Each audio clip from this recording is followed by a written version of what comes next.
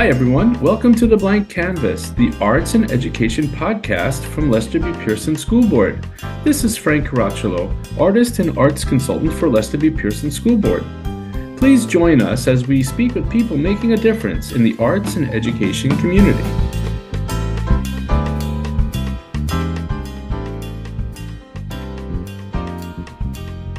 On today's episode, we meet with Kemba Mitchell. Kemba and I have been working together for a few years now, and she's here to talk about Black History Month and her experiences in the school.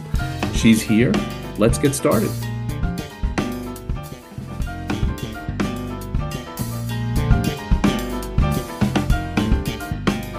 Hello, welcome back to The Blank Canvas. Today we're with Kemba Mitchell, and she is joining us today. Our Second time. We right? met We up did. about 2 years ago with some Yes, students. we did when we were raising the flag around this time. Yes, That's exactly. right, over at PCHS. Pierrefonds Community High School. Yeah. Well, welcome back.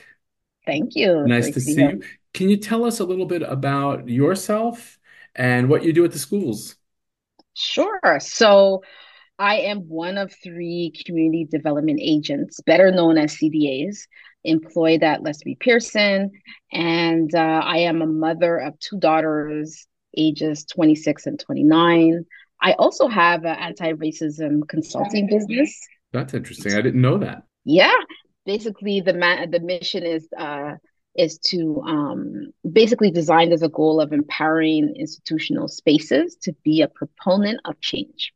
Proponent of change. That's why we're here today, right? We're going to talk about changes because I see changes Changes. happening. I'm always happy to see it and very into advocating for any kind of change that's in that direction. So that's why you're here today, right? So Exactly.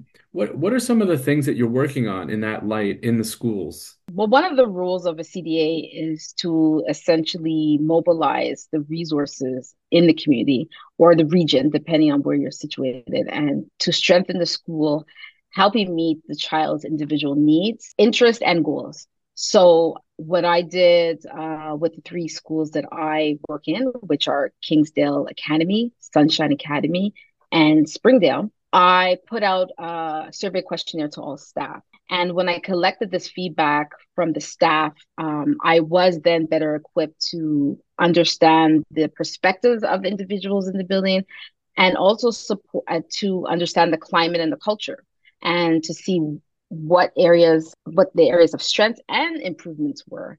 And after the evaluation, I sat down with the principals and then we kind of worked on what are the priorities for this year. One of the priorities and is common amongst all the schools are really the need for mentorship outside of the classrooms, in the common spaces. It just appears that there needs to be more resources. And again, one of the items that came up a lot was we need mentors for these students. That's interesting. That's another direction, right? And bringing this to light on the podcast helps people think about these things. I just did a workshop for the staff at Kingsdale Academy. Catherine Byrne, the principal, was kind I enough to invite heard. me. Yeah, it was on Black History, and we did a really interesting kind of collage workshop. And more than the actual making of the art, the conversations after were very uplifting, and I was very happy, and they seemed very happy. And I was actually with Catherine this morning, and she seemed to be very excited about what had turned out. So those are going to be on display over there at Kingsdale. Right. And your other school, Springdale, has Mhm. invited me in to do some a drawing where we're going to be talking about the colors of our skin. We're going to be doing Right. portraiture, and we're going to be talking a lot about, who we are as people. And I always use color, right? So that whole thing about I don't see color. Well, I'm the opposite side of that. I see color, man. Like We that's all my see job. color. That's my job. My job is to notice Yes. color, to dissect color. But we're going to have the students follow Angelica Das, who is an artist from Brazil, and she is it's called the Humane Project, where she's looking at colors of skin, and she makes students mix paint colors to match their skin, and then we talk about, your color because like the adage is we're black or white, but in actuality, when you start really diving in, you see that you're not at all that black or white, right? You're this very Exactly. rich. rich colorization of humanity. And that's the whole project. So we're going to be doing that at Springdale. We're going to be working on portraiture. So I'm excited about that one. I'm And some, excited too. I'm excited too. And because I'm in these schools, I will too be able to participate and just see the great work. yeah, it's great to do that with kids. And I think that when we speak about it openly and we talk directly, I think that that's where change is going to come, right? Like Right. it's not something that, you could walk around. You have to go at it and really, I mean, I'm always talking about like how racism evolves. Like how does it happen? Like, Hmm. you know, Hmm. when I'm working with these kind of workshops where, like there's two boys in a sandbox of different race and they're just arguing over a truck. They don't really understand they just want to play, right? Right. And there's no racism there. So we have, and then you start thinking like, where does it happen? When does this happen? When does it Well, formulate itself in us, in our right. psyche that we become one or the other, so I mean, I have my theories about it, Well, obviously. the one thing we need to do is understand the history of race and the fact that it was brought about to really divide, and it has to do with economy, it has to do with hierarchy, it has to do with power. And when we understand the history and how race evolved throughout history, then we'll have a better understanding as to who has the let's I don't like to use the word power, but who has the advantage and why. And I think that when you bring up the word race, a lot of people get very uncomfortable around the word race, because with that word comes a lot of feelings and emotions. But I think it's important to embrace these conversations, and from very young. I think it's important to have these conversations. It may present itself differently depending on the age, but definitely diversity, understanding we all do look different, and that is okay, right? And appreciating the differences and the commonalities. I think there's great potential. Yeah, and I think that's where we're at and why we're here today, right? Like, so we're going to start Mhm. off Black History Month together, Right. and you wanted to mention somebody. Oh, Marcus Garvey, the movement, you cannot omit this gentleman, the Honorable Marcus Garvey, who has been influential in on many facets throughout globally. And I've always known about Marcus Garvey, the name, but it wasn't actually until our research when I was at Pierrefonds Community High School that I really went in depth to better understand who this man was and the influence he had in the African diaspora. So, speaking about Marcus Garvey and the Pan African flag per se, I was really happy to at Springdale. Shout out to Springdale and all the staff over there. They started a a Black History committee, and they asked me if I wanted to join, and I said sure. And they have come up with a great, not only month, but balanced year incorporating various art and culture in the school. They had asked me, they knew about some of the work I had done at PC, and they asked me, would you want to come into each classroom and kind of speak about the Pan African flag? And I was like, amazing. Yes, I will. So I'm going to gift them a Pan African flag that I have that was actually gifted to me by the former Assistant Director General, Tom Rhymes.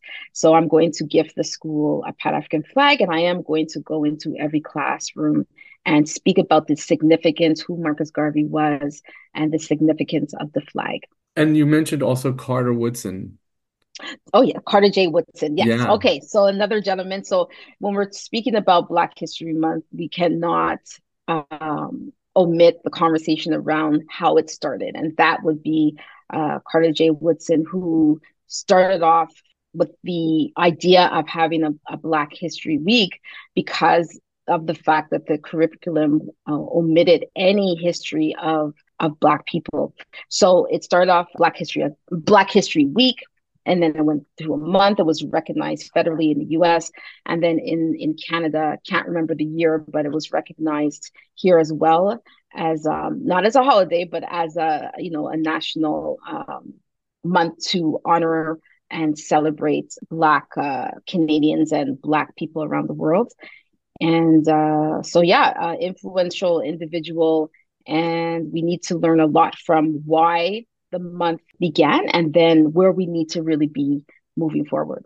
Yeah, and I mean, there's a lot of conversations, of course, you and I have had, but teachers Hmm. more and more and principals more and more now are saying that we don't have to wait for a month, right? The month of February. Absolutely not. We should be rocking and rolling from the beginning of the year to the end of the year, and that has to go. That's also with indigenous cultures and other studies. It just should be always, and Yes. you could incorporate things and leaders and movements and people from Black history, from indigenous history, from whatever history should Hmm. be a continuation all the time in our curriculum. It shouldn't just be the month, but we do celebrate it, and it's really Yes. people need to know about Carthage and Woodson because that's where it starts, right? And that's how this like we're sitting in Black History Month, people, and I think that's a great point for young people to learn about, Right. that and adding it to curriculums. And this has been going on for a very long time, like trying to get it richer and richer.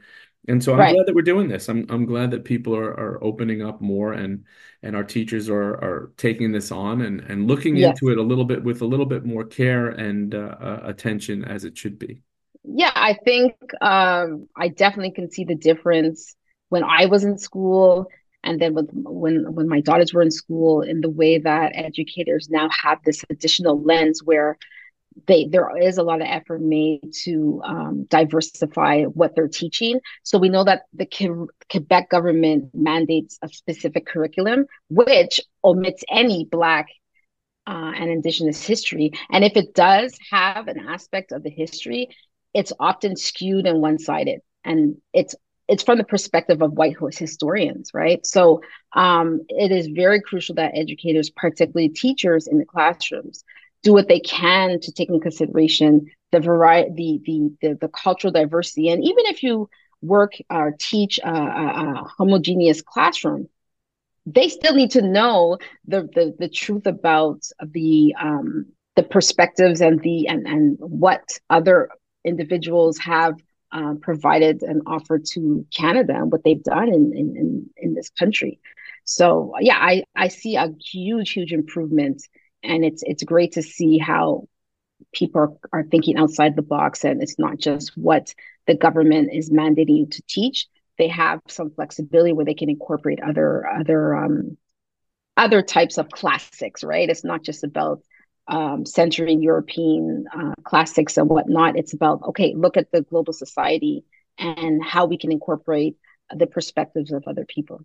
Well, that's the inclusivity part, right? We need to include everybody Exactly. in not just from one perspective. And I think that's where education is become starting to move in those directions and a little bit faster than what we had expected, I think. Like it's really it's great. I mean, I'm always asked to go and present and do presentations and art projects, and I love it because Right. I used to teach it a long time ago, but it's still a very big passion of mine. So I'm very excited all the time when we get to this part of the year and teachers are Hmm. saying, "Can you come and do this?" or what we can do. And I do it through music. I do it through Hmm. the things that I love. So I always tell teachers like find what you love, in the culture of Right. any culture, and then just go with that, and it'll work Yeah. out. It'll work out with the competencies. It'll work out with the curriculum. But just find that thing. And for me, it's always music. And, there's so many great artists that don't get talked about. And in I the think culture, I'm sorry. I was sorry, I would say that I think you're on point about that. And one of the things I realize with educators is that sometimes they don't feel empowered to do so, right? Or they don't feel they have enough knowledge. So for you as a resource in the school board, I think it's great because they're there, you they can have access to you, and it's not going to cost them anything because cost is something that in elementary schools it's one of the challenges that we face is there's a lot of opportunity and resources in the community, but the challenge is how do you pay individuals for the work what they're bringing to us, because one of the things is we want to pay people correctly. We should not assume that these resources should be free. We shouldn't. So it's great that you are so resourceful and you're able to offer so much to our schools, but again, sometimes the challenge is like I want this person to come in, but I don't have, how am I going to be able to pay for them? And I try to work with you on that always, Yes, Kemba. exactly. You We try to do. work Yes. the, yes, culture in the But school. Yes. you and I, yeah, culture in the school grants, you and I work together, but it's about educating people like these are ways that we can get the funding through.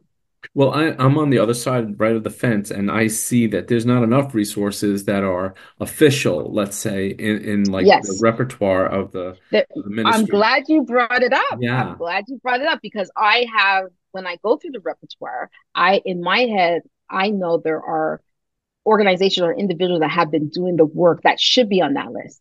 Why aren't they on that list? So, but now I understand from you, the individual can apply to get on this list. So I have literally, spread the word like, listen, we want to get these great resources in the school, but there's a repertoire that exists. And, once you're on this list, that we'll be able to have access to these resources. Yeah, it's quite a process to get on the list, and it does deter people from pursuing that. But that's what Oh, I do. I definitely tell people you got to get on. But for us, like, teachers are busy, right? They're doing their things, very. they're teaching, and they need these resources. And so that's part of my job is to try to find these resources for our teachers. But I mean, it's very important to me to have leaders in the community to come in and talk about their experiences, their truths, and Hmm. see what kind of impact it has on students. Like coming from New York, it's a very multicultural place, right? I mean, it's Right, the multicultural place. And then you have, if you're out in Beaconsfield, it's not as right. multicultural, right? It does, but not to the level. And so we want to Hmm. bring experiences for our students that are going to Hmm. share the richness of every culture and listen to experience. I think that's the one thing, these conversations and Yes, like real conversations where people come in and say, this is what happened to me, and this is why, and this yes. is how I dealt with it, as opposed to just getting information off social media or news, which, Hmm. as we both know, can be very biased and one-sided. So we don't want that. We want our kids to have authentic experiences with people from the community. I definitely agree with having those real conversations. And I think we can learn a lot about people's stories. Everyone has a story. And I've been in spaces where you should see the students just kind of like open up because first they see perhaps someone that looks like them that they've never seen in that light. And it just opens them up to exploring possibilities. So I definitely encourage when we bring in resources to have, if it's in a workshop setting, to really understand and consider your audience and have those conversations because those are life lasting. That you will. There's conversations that I've had that I will always have as a memory because they were so powerful and influential. Yeah, I'm influenced every day and I learn things every day. And I feel like that's the same experience the students should have. Like you're not going to fix this in one shot, right? But if you get people to open up and have real conversations, I think we're on our way. And Definitely, and you have definitely. to have that. You have to be real. You can't, And be vulnerable. yeah. And it's okay to make mistakes. We all do. It's Yeah. okay, but be vulnerable. And students appreciate that vulnerability. They really, really do. It's just like instead of you're speaking at them, you're speaking with them. And I've seen major, major improvements. And it's a lot. I mean, I don't think I could be a teacher. I would have maybe liked to, but it's a huge undertaking. And just to know that, your existence, apart from even academics, just socially, the impact that that makes to a student, it's huge. Yeah, and this is what we want. We want that to continue. Tell me, on a personal note, how do Mhm. you celebrate Black History Month? And if you do it all, I don't know. So, like, I always ask our Yeah. guests that, like, what is it like? What does it look like for Kemba? Like, what are you doing? Wow. It's an interesting yet very common question for me. And I guess the idea of celebrating and or paying tribute to Black culture and art and heroes and activists and history, et cetera, et cetera, et cetera. It's not for me, it's not reserved to one month. I'm Black. So Black history to me is who I am. It's what I think about. I mean, I think about my ancestral stories and I know of, and I imagine those that I don't know about. And I don't know how it is to not think about it. It's just what I do. But one thing I want to specify is that, Black people were not a monolith. There are so many different perspectives and histories in the African diaspora. So my experience, my truth is not the same as my neighbor's story and their truth. So I think that it's okay to ask the question to individuals because we all will have a different answer.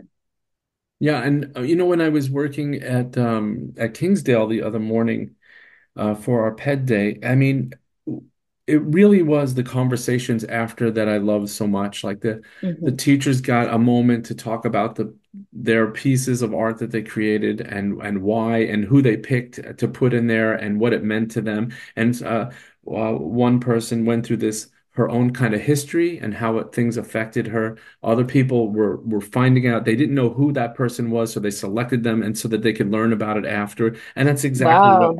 what we want to happen with our students. So it really was quite a success. But I felt so in tune with the staff there and the way they were working and how open everybody was. And I think that was, I wish I could I should have videotaped it because you never know what's going to happen, but these are those magical moments that you can see a transformation going on in their heads. Right. They're looking It's at things powerful. differently. Yeah, Yeah, and it's that's what we powerful. want. We want them to model what we did. We want that to be the behavior and the lesson that they take to their classes after. So I thought it came out really well, and it was just we were laughing most of the day. We had so much but I was able to also instill upon them some of the resources that they Hmm. might not have known about or things that I've seen that I wanted to share. I was very excited to share with some of the teachers about things, films I've seen and books I've read about Black History Month and from people. And so it's really important to me as an educator or somebody in education,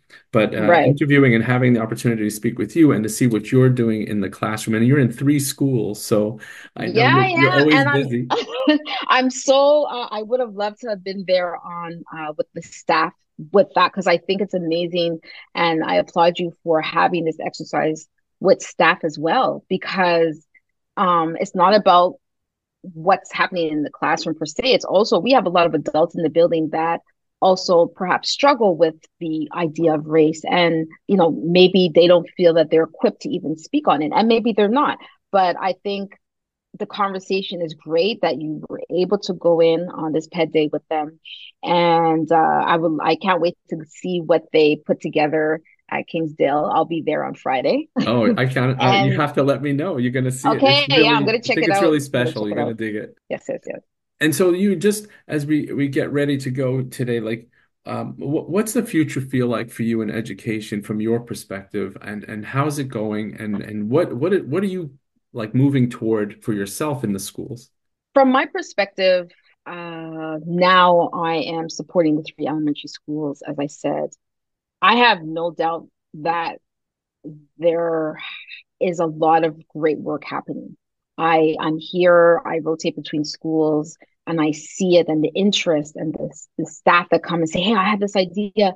How can I do this? And just it's the enthusiasm, even above and beyond all of the stress that educators are going through as we moved away from these strikes or whatnot. But I just feel there is a shift happening, almost like a reckoning happening.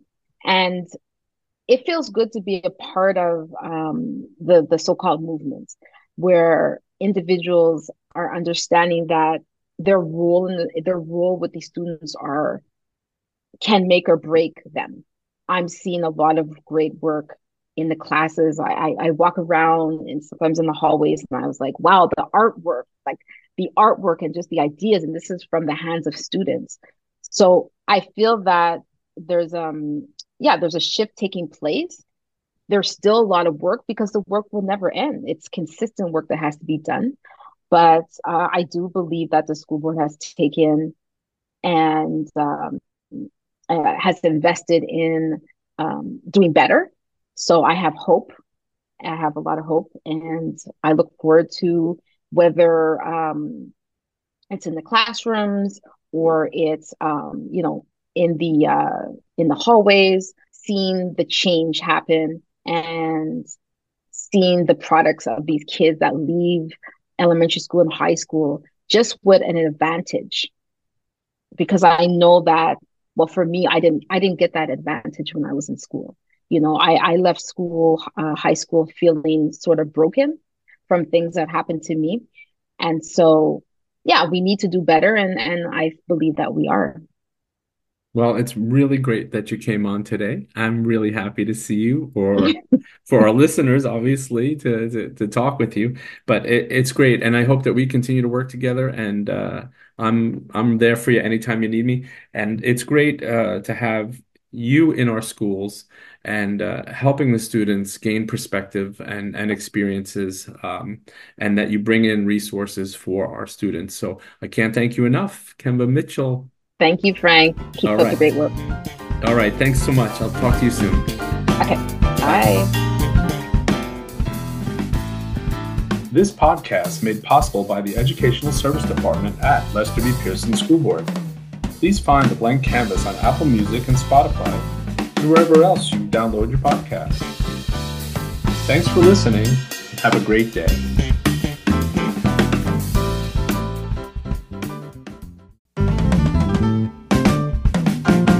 Hi, welcome to the Blank Canvas podcast. This is Frank Caracciolo, your host, artist, and arts consultant for the Lester B. Pearson School Board. Please join us as we speak with people making a difference in the arts and education community. On today's episode, we're speaking with Patricia Blackett and Angela Leonetti from the Educational Service Department at Lester B. Pearson School Board. My colleagues will be joining me to speak about all things EDDI. So they're here. Let's get started.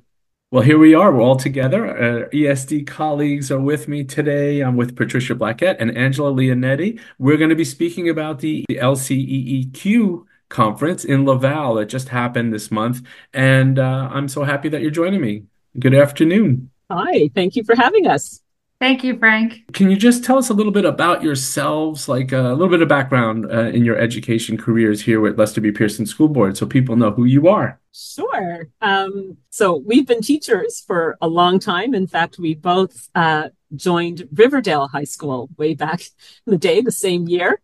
Mm-hmm. And so we taught for many, many years before coming over to ESD about 2-3 years ago now. Yep. So we started off as colleagues, and over time we became really good friends. And now officially our title is Work Wives.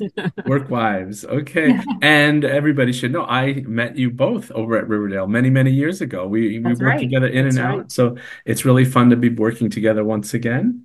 Absolutely. And yeah, and so as we move forward, this is really important work that you're doing. And I got to sit in on the workshop that you held at the conference. And it was really different from what we had done in the past. And so can you just tell us a little bit about EDDI first, and then a little bit about what your intent was at the conference? So we decided to submit a proposal to present at the conference, mainly because the theme this year was belonging. And working in EDDI and anti-racist pedagogy, it's so important that I guess the starting point be that all our students feel like they belong. And to feel like you belong, you have to be known, you have to be seen. And if we are hesitant or shy about speaking about race, well, then that can be a bit of a hindrance in terms of really getting to know each other. So that was, I guess, the main reason why we decided to submit a proposal and end up presenting. Well, it was very well attended, as I was one of the participants, but I saw a lot of people. Our Director General was with us. It was really wonderful to see her join in the workshop. And we were sitting also, I have to mention, of course, Nathia Messina was with us, our assistant director over at ESD. We have to mention that so we don't get in trouble. But it's fun, and it's really it was different for me as well, participating, listening in and how you went about it. And I know we spoke prior to it starting, as we were just hanging out, and then it began, and it got very serious. And I was really interested in how you felt giving that kind of information out to the people in the workshop? So it was quite exciting and exhilarating. It was nerve-wracking, of course, a little bit, but it was really good to be able to, talk frankly about race and to try to encourage others to feel like this is something that can be done, and there's importance, but the fear behind it doesn't have to dictate not doing it. That there's an urgency, there's an importance to centering race. And although there was a serious tone, as you mentioned, Frank, it was also quite obvious that as we continued speaking about having conversations about race, you could see that the room became a little bit more comfortable, especially with some of the tools that we were introducing. And then you started seeing the joy, the smiles, the laughter, the conversations were a little bit more easy. One of the things that I had a hard time with, Angela's clock, right? So like you kept stopping us, the timing, and that really sends a message because we were in, and for people that don't know, right, you're in the workshop and you're given a prompt, and as you're working on the prompt, Angela will say, "Okay, that's it, time," and then we have to go back. And what I found was is that the conversation got very deep, and as it was getting deep, it's so hard to pull away and then go back into, like the other part of the workshop, because you want to continue and you feel like you haven't gotten enough out and you want to keep Yeah. going. And so I found that was really fun. Like as we kept doing it, you kept saying, "Okay, time," and you're like, "Oh, come on, Angela, give us a little bit more here," She was really good about, she took that very Yeah, seriously. Yes, I'm going to copyright that Angela's clock. Angela's clock. Yeah. Be careful. Angela's clock is in the Yeah, room. yeah, Yeah, but exactly. it was But really important. it was our director general. It was Dr. Cindy Yeah. Finn who came up to us afterwards and said, "My goodness, there just wasn't enough time. Like, Mhm. this workshop could have gone on for the entire day." Yeah, So it that's just what speaks to how much there is to explore. Yeah, and I think Yeah. people really want to and don't have the environment to do so. And Mhm. I think that in the very beginning of the workshop we mentioned safe spaces, and you said that are there any safe spaces? And so, Mhm. because you got to really put yourself out there. And I think that people were really trying, and I think just that effort of trying to put yourself out there says a lot. Or then you have self-realization, like how much did I put out and how much did I hold back, right? And so I find it very interesting and stimulating as a conversation, especially when you're with other people around a table, and some of Mhm. who you know professionally and some of who you know maybe personally. And I think people, especially in education, seem um, they're reserved. They don't want to say the wrong thing, and that's what of course, I am fearless with that. I will say the wrong thing, and I would rather do that and see what happens. So it's interesting, but I think you created a wonderful space at the conference. And what was some of the other feedback that you received? I mean, I know our director general was there, and she liked it. Anything else that people were talking about afterwards to you? I saw a line up just, and so the listeners know there was like, I felt like I was at a wedding or something. Everybody was lined up and ready to talk. So, but It, can you expand on some of the feedback that you might have gotten that day? Yeah, the feedback was really positive. Those who came up to us afterwards and spoke just kind of reaffirmed the importance and the need for having spaces. People found the activities and the use of the scenarios Mhm. helpful. They were interested in the programs we're doing in the schools with elementary school students. So I think it just kind of demystified and invited people and just showed that we can carve out intentional spaces in our workplaces and in our homes to really explore race. How does this work impact both of you as educators? I've been with you as you're developing certain tools that you're using, but like for you personally, like how does it change the way you view maybe yourself or what's around you or people around you? Like how does that work? Very interesting. I think this work has been my life. Being the anti-racist pedagogical consultant, I view it as a privilege because I now get to center even more time and devote more time to the exploration of the impacts of race. So I'm very grateful for that. But I don't know that it has, I guess what I'm trying to say is that it's not new for me. because it has been my reality. Angela, how about you? How's it changed, or has it changed you the way Well, I'm extremely honored, obviously, to be part of the dossier, to be a collaborator on it. You start to notice how much self-work and the continuation of the self-work that needs to be done in order to properly have these race-based conversations and to keep the conversation on race, right? And I've always wanted to become or be the best ally and supporter possible. But with that comes a lot of self-work. And so that's going to be ongoing. One of the things we talk about a lot is how this is just an extension of being a lifelong learner. So doing Agree. the reading, watching, listening, engaging in the conversations, growing, knowing that we're going to make mistakes and Mhm. missteps every once in a while, but then not staying there, continuing to immerse ourselves in more readings and more discussions, and really trying to get to a place of moving forward, a place of we spoke about this in the Mhm. presentation, but getting to a place where I know that I know because I'm continually using a growth mindset to grow and extending grace along the way because yeah, nobody this isn't perfect work by any means or no, easy work. it's work, right? It defines itself, right? Because it is work. EDDI is something that one has to work with and be conscious of as you're doing it, right? And that's happened to us in our workshops that you've given within our team and with our colleagues.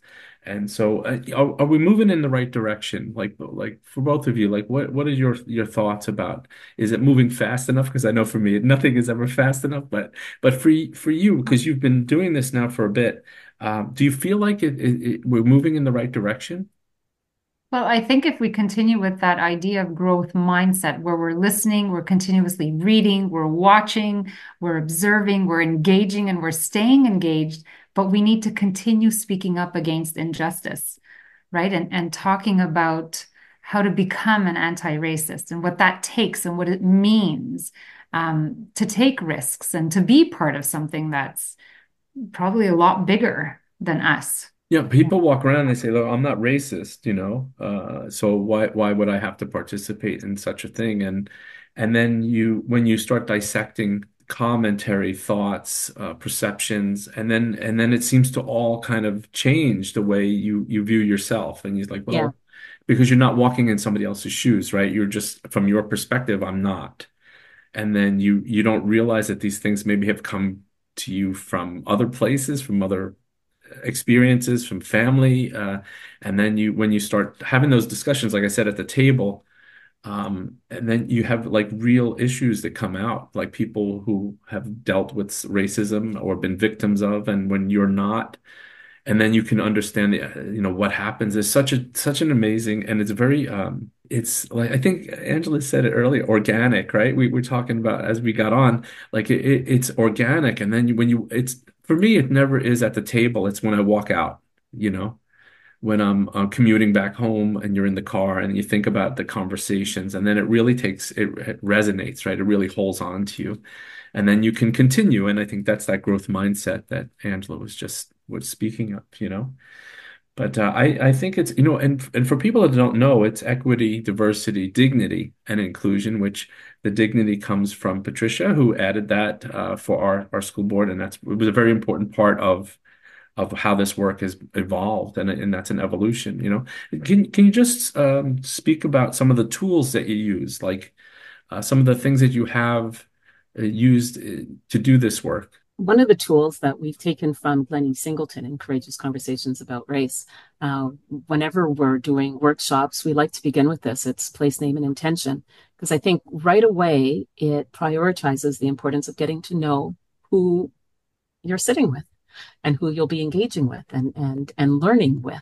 So we run that activity, and time again, the feedback from that is always positive, and people see how it can be used in their EDDI committee meetings or staff meetings. They also see how it can be used in their classrooms. So we find that tool to be, very, very positive and powerful. And you do have the website for EDDI, We right? do. And is that website public, or is that through request or through when you're using when you're giving a workshop or when you're doing a presentation, is that open for everybody to see, or I would think there's two of them if I'm not mistaken. There's only one website, and it's internal. It's for Lester B. Pearson employees at the moment. That might change going forward, but right now it's available to everybody in the school board. It's And there's great. tons of resources on there.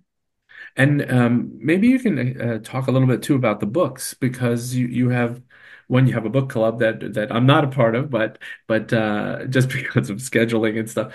But you do allow people to get their hands on new kinds of materials that maybe in a regular classroom library they might not have access to. And so could you just talk a little bit about that? For sure. So the book club, I guess, comes from this notion of if we're going to have a growth mindset, we need to intentionally have spaces where we can learn and grow in community. I think anti-racist work needs to be done in community. It's not solitary work. And so we have been lucky enough to have spaces carved out where we can take titles. Right now, we're using the new book by Bettina Love, Punished for Dreaming, and we're coming together to explore and work our way through. And, in a space that is non-judgmental, a space that allows us to be vulnerable and to really explore, to show what we don't know and what we do know, and move forward, right? Together, collectively. So I think book clubs can be quite powerful. I think the key thing with anti-racist work, because a little while ago you were mentioning the difference, you mentioned being non-racist. And it's Ibrahim Kendi and Angela Davis who speak about the importance of not remaining non-racist because there's a neutrality that's involved in that. Whereas in being anti-racist, you are actively lending your voice.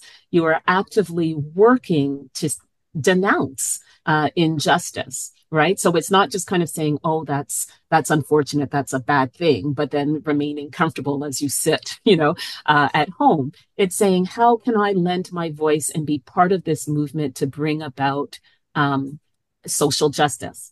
And so these book clubs, I think, are a great way to begin and continue these conversations as long as they are transformative themselves. The purpose, the goal of them is for us to grow and then feel more empowered to move forward and act, not remain in a reflective state, but to act so that we are working towards changing. And I think that's so important, like what you said, like because that is what happens at that table, right? That's exactly what happens at the table. Like you believe that you're not a racist, and then but then you become an activist because then you realize that's what I mean about like that. You have that like epiphany as you're driving, and you say like, you know what, that's important, like and I'm glad I said that, or oh, I hope I didn't. Even if you say I hope I didn't offend anybody, but those that space where you're allowed to do that is really important, and you both create that for us, and that's really important. Can I ask you just as we get close to the end here, how is it to work with young children about these issues? Like, like how does that work? Like, is it more difficult or is it easier than working with adults? My Like, goodness, it's the highlight of our weeks. We love going into the schools. These kids are phenomenal. They're amazing.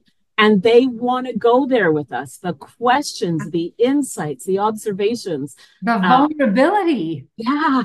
Participation, what they say is so rich and vulnerable, and they're so willing to go there. It's incredible. Yeah. No, yeah, we they don't have love that. They don't have that filter, right? They just say it, and I think that's what I like that too about when I'm working with younger people. I love it that they just say what they mean, and they don't realize, sometimes, and then it's just wonderful. So, and are you working in many schools, or is it a few that you've selected, or? So we have requested commitments from schools so that we stay with a few schools, but we visit each grade, each class repeatedly over the course of the year. Mm-hmm. So that way we are able to stay engaged and really try to go deeper with certain issues and really explore what it is to be anti-racist, even as a child. So, I guess our challenge is time because so Yeah. many schools and two of us. But I think the work that is being done is we leave schools and we say, wow, like look at where we were able to go and what we were able Mhm. to explore with these children. It's amazing touching the pulse of the future, It's Yeah, really And quite and cool. those conversations change people forever. And that's really what it's about, right? So for Mm. the better. And I just can't thank you both enough for coming on. It's just so great to talk to you. It's always great to talk to you, in the halls and everything, but now we're doing it officially here on the podcast. But it's great work. And, if there's anything that I could ever do to support the both of you, obviously when we're out in the field, but also through this medium, I'm really happy to share, and it's just great. It's great to talk to you, and I'm so proud of the work you do. I'm proud to be a part of the ESD family over there and how they work. And so, kudos to both of you. Thank you very much for a very meaningful workshop at the LCEQ conference. It was really special. Very, very special, and I hope you both get your due. You're working so hard at this, so Oh, congratulations, and thank you for coming on today. thank you so much, Frank. Very thanks, much Frank. appreciated. Pleasure. Okay, we'll talk to you in the halls. Sounds good. Perfect. Bye. Bye. This podcast made possible by the Educational Service Department at Lester B. Pearson School Board. Please find the Blank Canvas podcast on Spotify, Apple Music, and wherever else you download your podcast. Thanks for listening. Have a great day.